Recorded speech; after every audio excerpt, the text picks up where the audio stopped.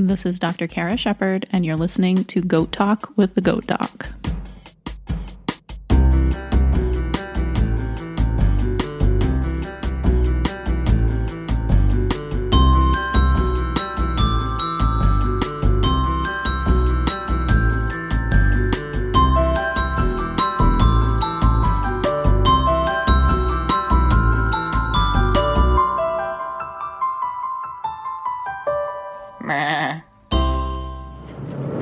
Hey everybody, thanks for listening to Goat Talk with a Goat Doc. This episode is going to be about the wild and amazing fermenting vat that powers all of our goats and other ruminants called the rumen. I'm going to talk about kind of like more of the GI than just the rumen, but the rumen is the big one. So I'm going to kind of break down what all is going on in there in an anatomy way, in a physiology way, and hopefully it's helpful or interesting or both. This is definitely going to be an episode that's going to be heavy on the anatomy and physiology, so if that's not your scene, I'm going to talk about like some chemistry and stuff like that. If that's not your scene, then maybe this isn't going to be your favorite episode. But as I've said before, physiology in particular is so much more enjoyable when you don't have a test on it. So I went back to my first year vet school PChem notes and kind of looked at them for more than a second and realized that I really had to be intimately familiar with all that at one point in my life. And my physiology notes, and found some good websites for review that I'll link in the show notes. But the rumen is wild. If you have questions about the rumen or anything else, please always feel free to find me online. The website is goatdoc.com, and you can click on the contact tab to send me a message through the website. You can email me at goatdockcara@gmail.com, which is Kara with a C, GOATDOCCARA@gmail.com. And you can find me mostly on the Instagram as far as the social media these days, which is goat_doc. As always, this podcast is provided with the intent to educate and inform. It is not a substitute for professional medical advice or veterinary care provided by your primary vet, and I strongly encourage you to establish and maintain a current and valid VCPR, veterinarian client-patient relationship with your local vet. I think the only other thing that I tend to forget to do when I introduce the podcast is to ask you if you can take a moment to rate and review, and I think you can subscribe too on Apple Podcasts or your podcast player app of choice. Just tap it on your phone there, and that helps other people find the podcast. If you would like to share with a goat friend, that is also most appreciated, and helps people find the podcast and get the word out and things such as that. So I guess I'm gonna get into it now. I took some notes earlier today, and like I said, old school notes, and looked back to this other lecture that I had about a lot of this stuff is going to be kind of somewhat extrapolated from cows. There are some things where you get some statistics and you learn it's X in cows and Y in sheep, and then you're well, goats are probably around there somewhere, or it's X in cows, and then you can say, well, cows are 10 times as big as goats, and then you can extrapolate that way. But as far as the ruminant physiology of digestion and where they get their energy, it's pretty similar for ruminants in general. Goats, cows, sheep, and the like.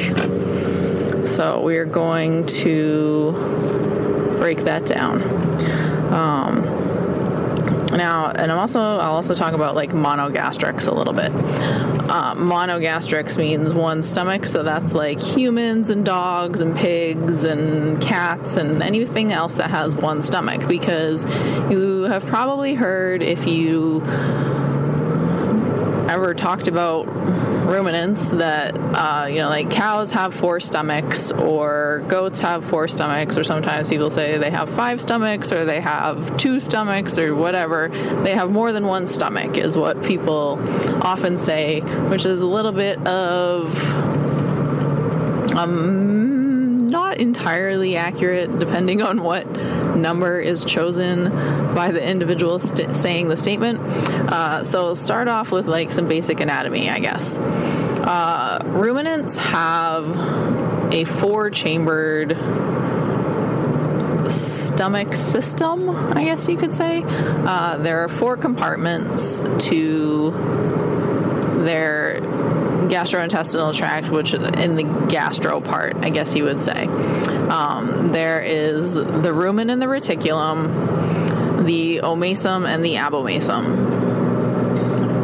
As far as a stomach, like what we understand, or like what we as humans have as a stomach, which is a glandular, like acid producing chamber, ruminants have one of those, which is the abomasum, which is the last compartment of the stomach. And then they have the rumen, the reticulum, and the omasum, which is like the rumen is the big one, is kind of like where the magic happens, and it is also physically the largest one. The reticulum also is the most cranial in the animal's abdomen, so like further up towards the chest, and closely associated with the rumen. And the omasum kind of hangs out down there by the abomasum, and the omasum is like this mysterious organ that is poorly understood. But the rumen and the reticulum, with the rumen in particular, those are the big guys.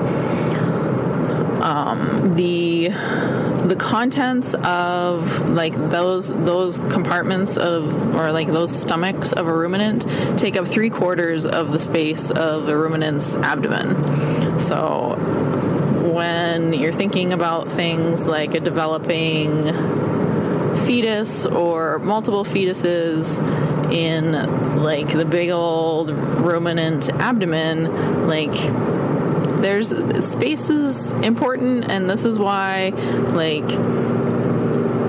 I can't remember what episode I've talked about, like, when babies are developing, the uterus gets really big and full of babies, and then there is less room for food to be ingested. So that's like just like physical nature of the abdomen. There is a finite amount of space there, and the space is taken up by the guts when there's not babies, and then they compete when there are. What else to say about these things? The insides of these different compartments of the stomach have different epithelium. So if you remember, epithelium is like the lining, the tissue lining, and they also have different like patterns of papilla, and like the reticulum has like a honeycomb pattern, which is like raised and lowered in that pattern. A rumen has like papilla, which looks kind of like a shag carpet. The omasum has smaller papilla and also has like kind of these folds of tissue which look like a book, like leaves, like pages of a book kind of. And then the abomasum is like a regular stomach with like a mucosal surface on the inside. And what those do, and what is particularly important about the rumen, is that those papilla increase the surface area for the rumen lining to contact the ingesta. The ingesta is like chewed up stuff that has been ingested, and just increasing that surface area is important because that's where ruminants get most of their energy is absorbed through the rumen. So more surface area to contact food equals more energy in.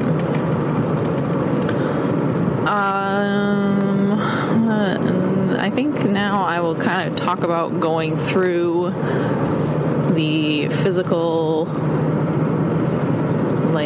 ingestion of food. We talked about this a little bit last episode, and this is preamble to talking about digestion, as we talked about teeth last episode, and that's where digestion starts. The ruminant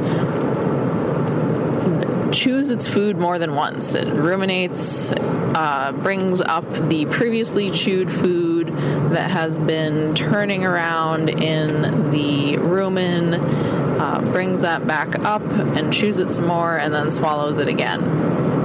So teeth are important. The other component of the digestive process that is happening here during that rumination, chewing of the cud, is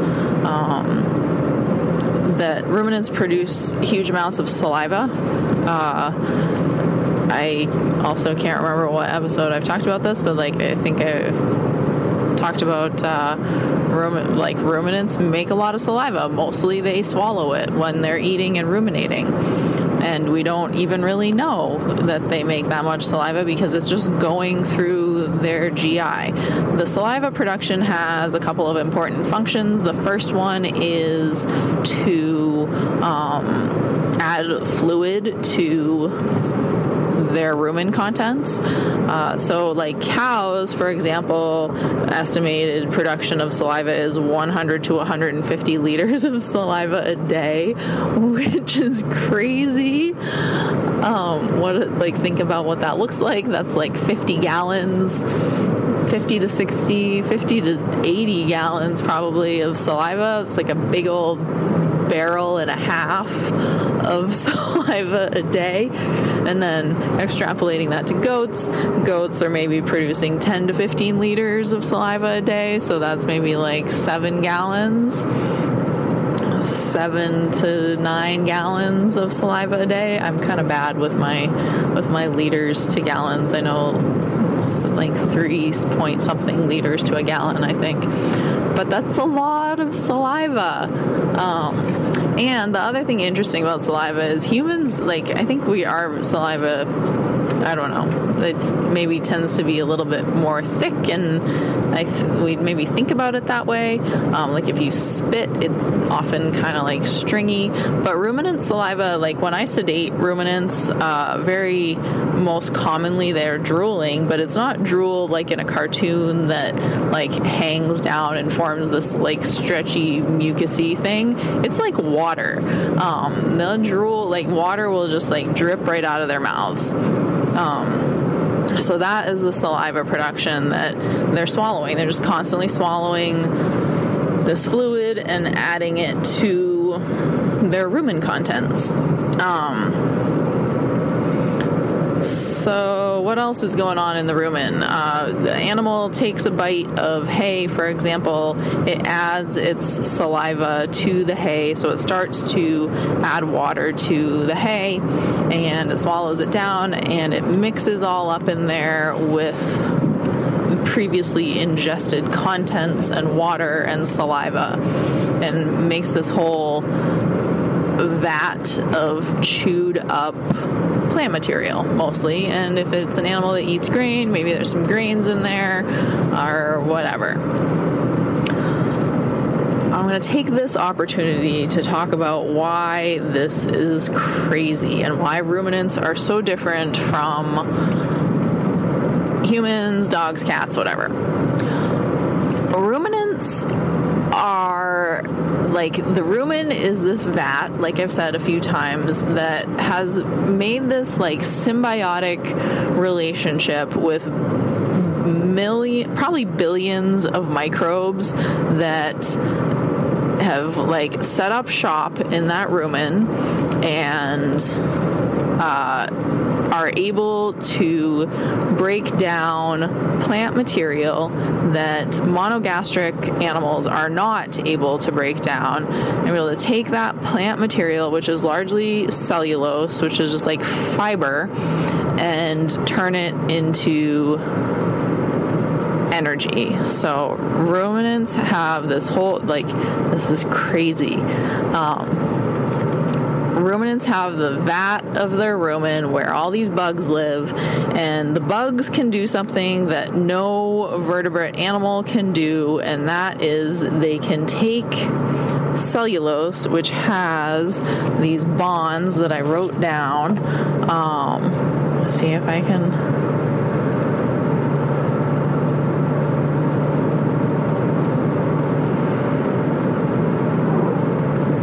Okay. No. Something. Okay. The bugs, the rumen bugs, are able to extract energy from cellulose, which we cannot. Like, if you were to decide, I'm just going to start to eat, like, hay, you would not do too well because your body lacks enzymes that can extract the energy from cellulose. Cellulose, like, in order to be broken down into usable energy molecules, it has these bonds that are called glycosidic bonds, and vertebrates cannot break them down, but bacteria and protozoans, or probably fungi too, can. And at one point in a podcast episode, I talked about how, like, goat kids, when they come out, are essentially, they function like monogastrics. They have those chambers, the rumen, the reticulum, and the omasum are present, but they're like rudimentary because they haven't had bugs ingested to set up shop in there. And as the goat kid puts its mouth all over everything, gets bacteria in its mouth, the bacteria gets swallowed and it gets down in the guts where it's warm and moist and starts to colonize that stuff.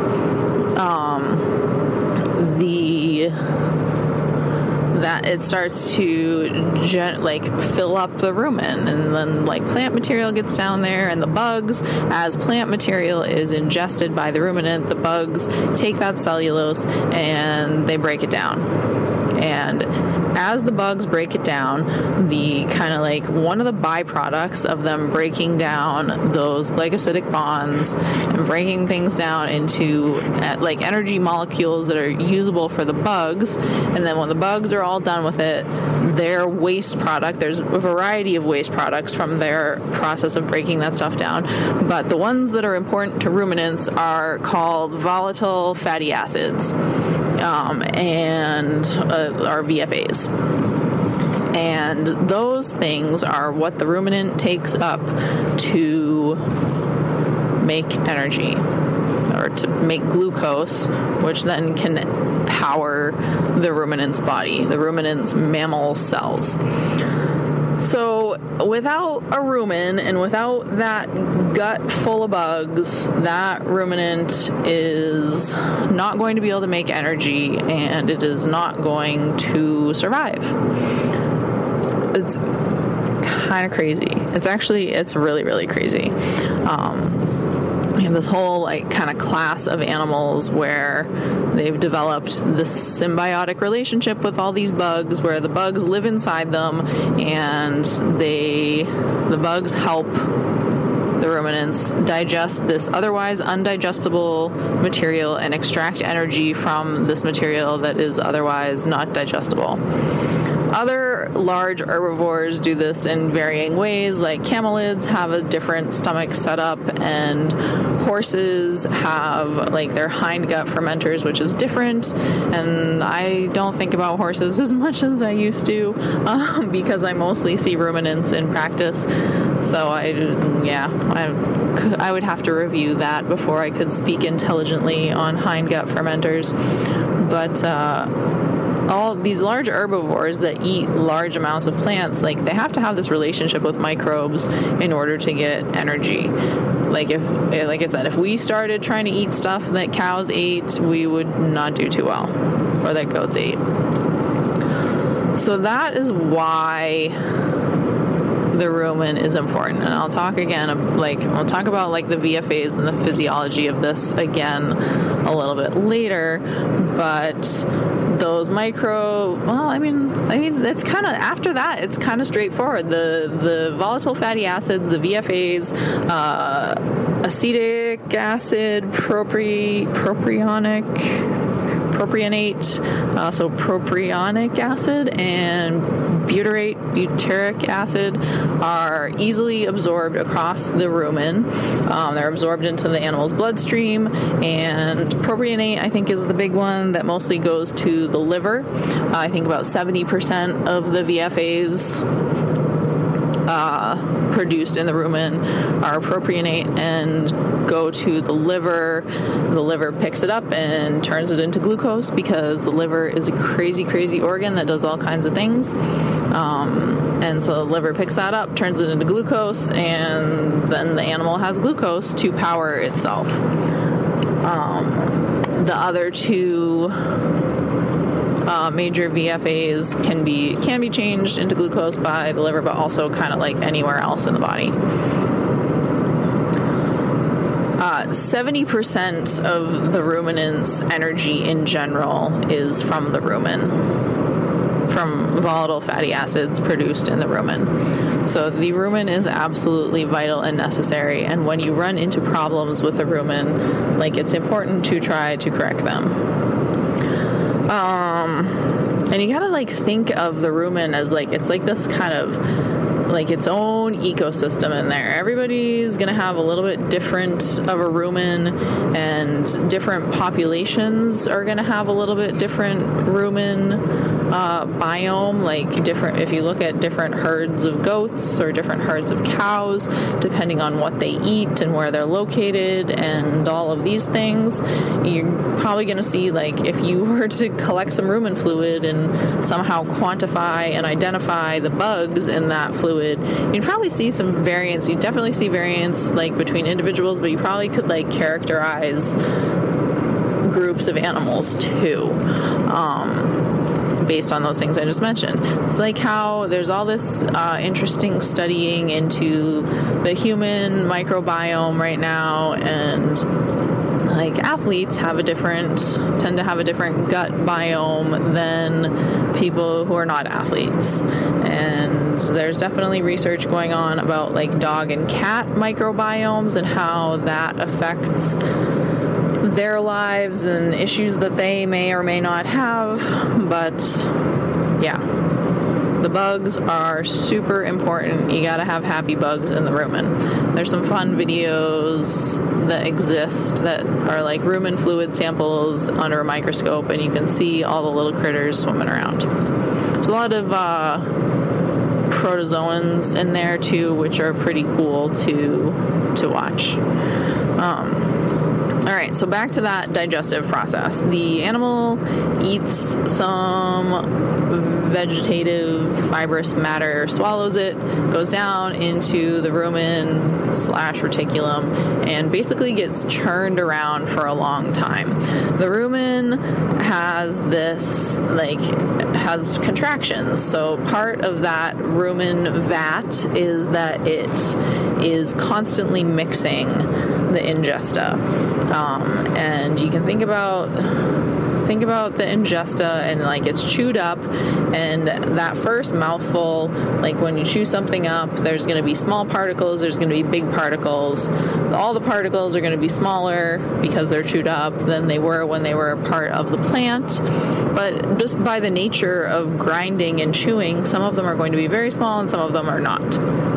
And then the rumen's job, aside from holding bugs and absorbing VFAs, is to promote the continued breakdown of the plant material. So the smaller the particles are, the easier it is for the bugs to get to all of the energy that is stored in that plant material. So the bigger particles of plant material are at the top of the rumen contents, the ingesta, the light stuff, the light, bigger particles are at the top. There's usually a gas cap on the top of the rumen, which is normal because another byproduct of the bugs chewing up the plant material is different gases. Methane being one of them, which you could talk about, like livestock contribution to greenhouse gas emissions, but that's probably a conversation for another time. So going down your layers of your rumen contents, you've got your gas cap, you've got like the top of the rumen tends to have like larger particles and then smaller as it goes down to the bottom. Like think about how things settle out when you like if you have what's a good analogy here? If you have a jar that has sand and big rocks, like the sand's going to settle out to the bottom if you shake it up. So similar with the rumen. And then you've got that constant flowing of ridiculous amounts of saliva down through the esophagus into the rumen, which helps facilitate washing and flushing those smaller particles downwards. And then the rumen is contracting in a rhythmic way, usually like 1 to 3 contractions on average per every 1 to 2 minutes. And that facilitates the stirring of that vegetative fermented contents, and getting the contents to touch the outside of like the lining of the rumen, because the rumen is overall kind of like a round shaped structure.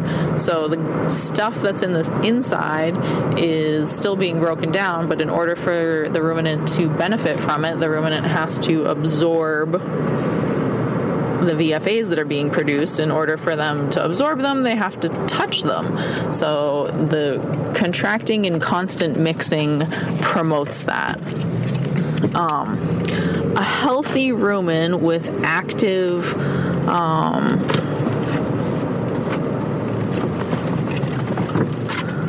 sorry, someone just wanted to back out into me where I was very visible in the road. A healthy rumen with like an active biome and like is functioning well and is really happy has like these long, luxurious papilla on the inside of its lining. It's kind of like a good promotes good, and then lack of good doesn't promote good. It's good to have those papilla, like I talked about, the increases area for absorbing those vital energy VFAs. So the more energy and like good rumen contents and everything is being absorbed and produced by those fermenting contents, the bigger the papilla get on the inside of the rumen. If there is any kind of event that kills all the bugs in the rumen, or the animal is on really crappy feed that isn't producing a lot of VFAs, then those papilla become blunted and they're like, we're not getting worked, like we're not being asked to do our job, so they just get stunted and flat, and the inside of a rumen that is not working well is flat and sad looking. It doesn't look like a shag carpet. It is flat, and stuff just kind of like slides off it. It's really kind of depressing. There's some good pictures I'll try to find and post them so you can see what I'm talking about. The reticulum is also kind of at the front end of this whole gastrointestinal tract, and the reticulum and the rumen coordinate their contractions and kind of pass ingesta back and forth, and that just helps that whole mixing stuff. As the ingesta gets really small, the particles get really small, it passes out the outflow of the rumen into the omasum. And I mentioned before, the omasum is kind of a mysterious part of the GI. We don't really quite know what all is going on in there. the particles are very small. Things flush through to the abomasum, which is the true glandular stomach. The omasum's probably picking up like any residual last little bits of VFAs that were not picked up in the rumen. The omasum is significantly smaller. When I've done like cow postmortems and things like that, just look at the omasum. It kind of looks like on the outside, it's like basketball size. It's obviously smaller than that in the goat, but it's very round. It attaches very focally to kind of the flow of the gastrointestinal tract, and it's kind of a funny thing. So the small particles come through the omasum and then into the abomasum, and the abomasum acts like the true glandular stomach, like humans and dogs and monogastric animals, where there's some acid production and everything is further broken down and then goes out into the intestines. One interesting thing about the ruminant abomasum is that there's a particular enzyme that other monogastrics don't make, because if you think about what is being digested, not only is it all these little particles of plant material, but it's like this huge volume of bugs, like rumen bugs, and probably some of them are dead and like probably some of them are alive, but ruminants have to have like a special enzyme to help break down the cell walls of those bugs in order to digest them. So that kind of gets us through the stomachs of the ruminant. I think I hit on most of my high points here. There's some really, I guess we'll talk a little bit about like what happens when the rumen goes wrong. I think the most common thing that I see where there's a rumen problem is like some kind of dietary indiscretion, or like the goat got out and got into the chicken feed, and this goes back to thinking about the rumen like its own special, it's like this little enclosed microbiome, and if this biome has been fed this same stuff for a long time, and then suddenly the goat gets out and gets into the chicken shed and eats a whole bunch of chicken feed. Why is that a problem? So, most probably goat-owning people have heard of like grain overload or things like that. And the situation I just described there is kind of like the classic situation: goat gets out, gets into the grain, and overdoes it on the grain, because that's what they do.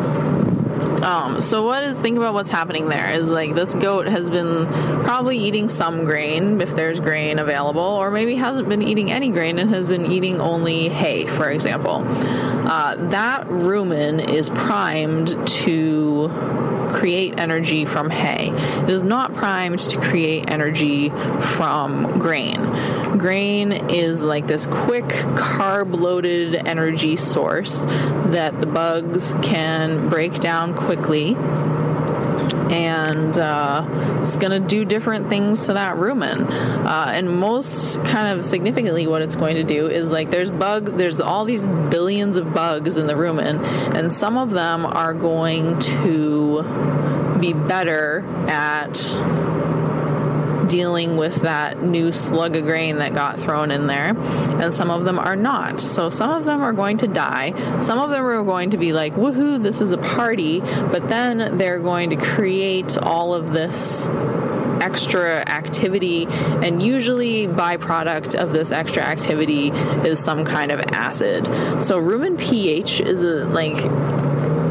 important thing to consider, and why, like, if you've got all these bugs and they're creating all this like acidic byproduct that isn't getting utilized or just can't get utilized because it's like overloading, then the other thing that happens there is then the whole pH of the rumen changes, and when the pH of an environment changes, like, you've got bugs that are potentially going to die because that is not their livable environment. You've got bugs that are going to not work well because that is not their ideal environment. You're basically throwing the whole system out of whack. When that happens, all of the rumen, like things that stimulate the rumen to continue to do what the rumen does, are kind of like blunted and don't work well. There's all kinds of different like chemical receptors and things in the rumen which are going to help stimulate the contractions and the rumination and the eructating and all of these things, but it really has to do with all of that balance of the rumen being optimal. And if suddenly the rumen pH goes up, well, the acidity goes up, then those things are not going to be optimal. Additional gas is produced typically as well by all that extra activity, and that can be a problem. So often what happens there is then like rumen, in really bad cases, like rumen contractions can stop. When I listen to a goat and I listen to its rumen and it's real quiet, that is not awesome. I get concerned about that. I like the guts to be loud in most of my large herbivore patients, in all of my large herbivore patients. So that can be a cause, because there's all these different chemical and physiological receptors and like what's the word I'm trying to think of, inputs that tell the rumen to do what the rumen is supposed to do. So that's probably like the big thing for the rumen.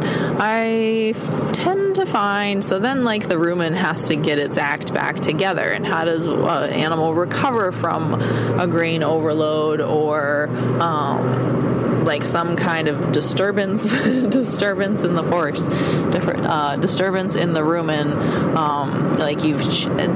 This can be hard. And it can be fatal.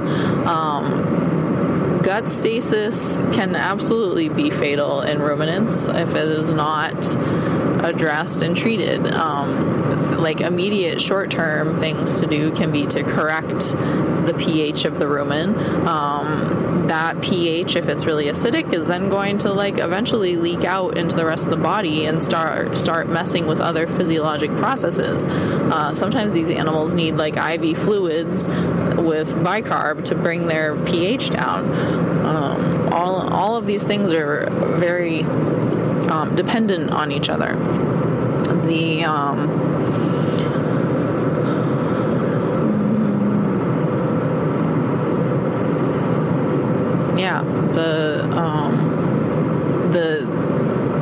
Think about, I'm trying to think of an analogy and I'm thinking of really like terrible ones. Like if there's some ecosystem where like a bomb is dropped on it, like eventually that ecosystem will recover, sure. Like, or there's like a forest fire and everything is wiped out. Eventually stuff starts to creep back in and live again, but it sometimes needs help. And in the case of the rumen being the biome, like sometimes if we want to keep that animal alive, we have to take outside measures to correct the issue in order to help the rumen bugs survive. So like oral fluids if nothing else, oral fluids dilute out your acidic pH in the case of like grain overload, elevated or acidic rumen pH. You can at least dilute it out. Things like baking soda or other buffers to the rumen contents can help buffer that pH. This is another reason why the ruminant saliva is very important, because it also buffers the acidic things that are produced in the rumen.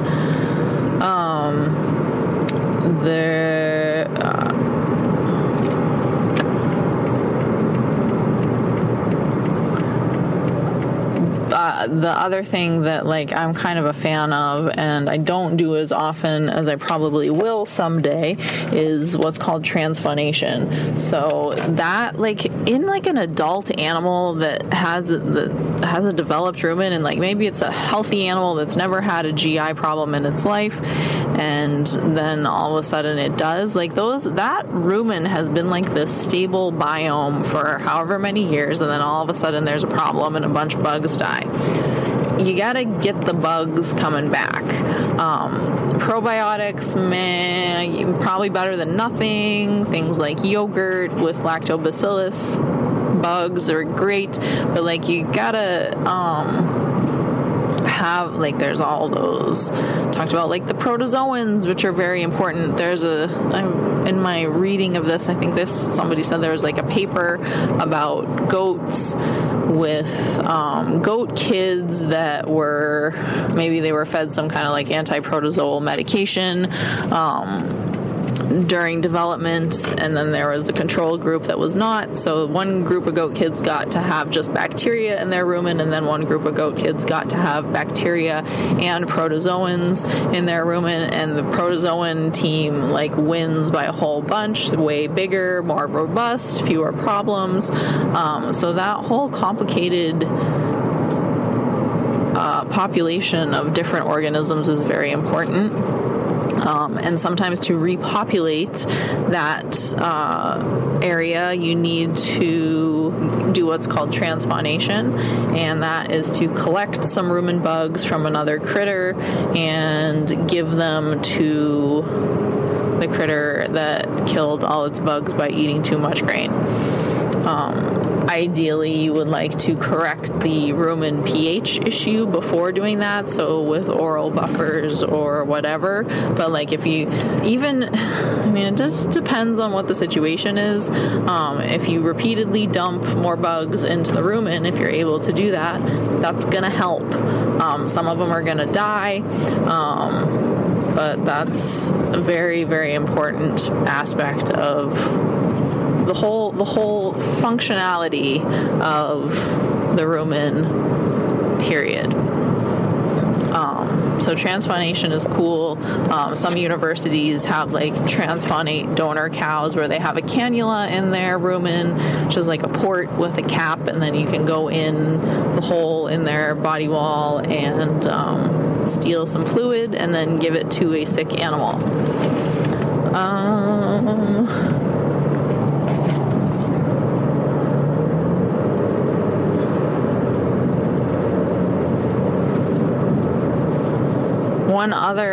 This is another kind of interesting thing. Like the GI in all, and probably humans too, but like species that I learned about, so everything but humans, like mammal and vertebrate species, it's kind of an aspect, I think, of physiology that's not super well understood, but there's like the other thing that controls rumen contractions is like the nervous system. And dogs and cats as well, and like horses and whatever, all these creatures that have intestines and whatnot, there's like an enteric nervous system that controls like gut motility, basically. So guts are always contracting. We're not thinking about it. It's different nerves, it's different muscles that just like they're kind of like on autopilot, and we don't consciously think about them, but there is some level of control. Ruminants, we don't really know exactly what's going on here, but cows, I don't know that I've ever seen this in a goat, but it probably could happen. In cows, there's a syndrome that's appreciated called vagal indigestion, and that has to do with the vagus nerve, which is one of the cranial nerves, meaning it comes from the brain. In cows, it goes all the way down to the guts, and Sometimes if that vagus nerve is irritated or injured or something, then it really interferes with the coordination of the rumen contractility. This could lead to like bloating, like inability to eructate the gas cap off the top of the rumen. It leads to like uncoordinated churning, so like then they're not getting the energy that they need out of their guts. So something about the vagus nerve is helping to coordinate experimentally. Like cows that have their vagus nerve cut, then they start to have issues with like their rumen coordinating itself correctly. There's a good like little animation of showing how the rumen contracts, and it's like it's a whole procedure. But similar to how like we're all sitting here or doing whatever you're doing, and your body is in some area, has some food in its either stomach or intestines or somewhere, and it's either churning, the stomach is churning, the intestines are contracting to move the ingesta around, but it's not doing it in like, well, unless there's something pathologic, it should be doing it in a coordinated way that helps to move ingesta along for energy absorption. And the vagus nerve is an important part of that for ruminants. Trauma, irritation, all of these things can mess with that and cause vagal indigestion. If you can figure out what is causing the irritation to the vagus nerve, you're probably maybe going to be able to help the issue, but if not, a lot of these animals don't do great.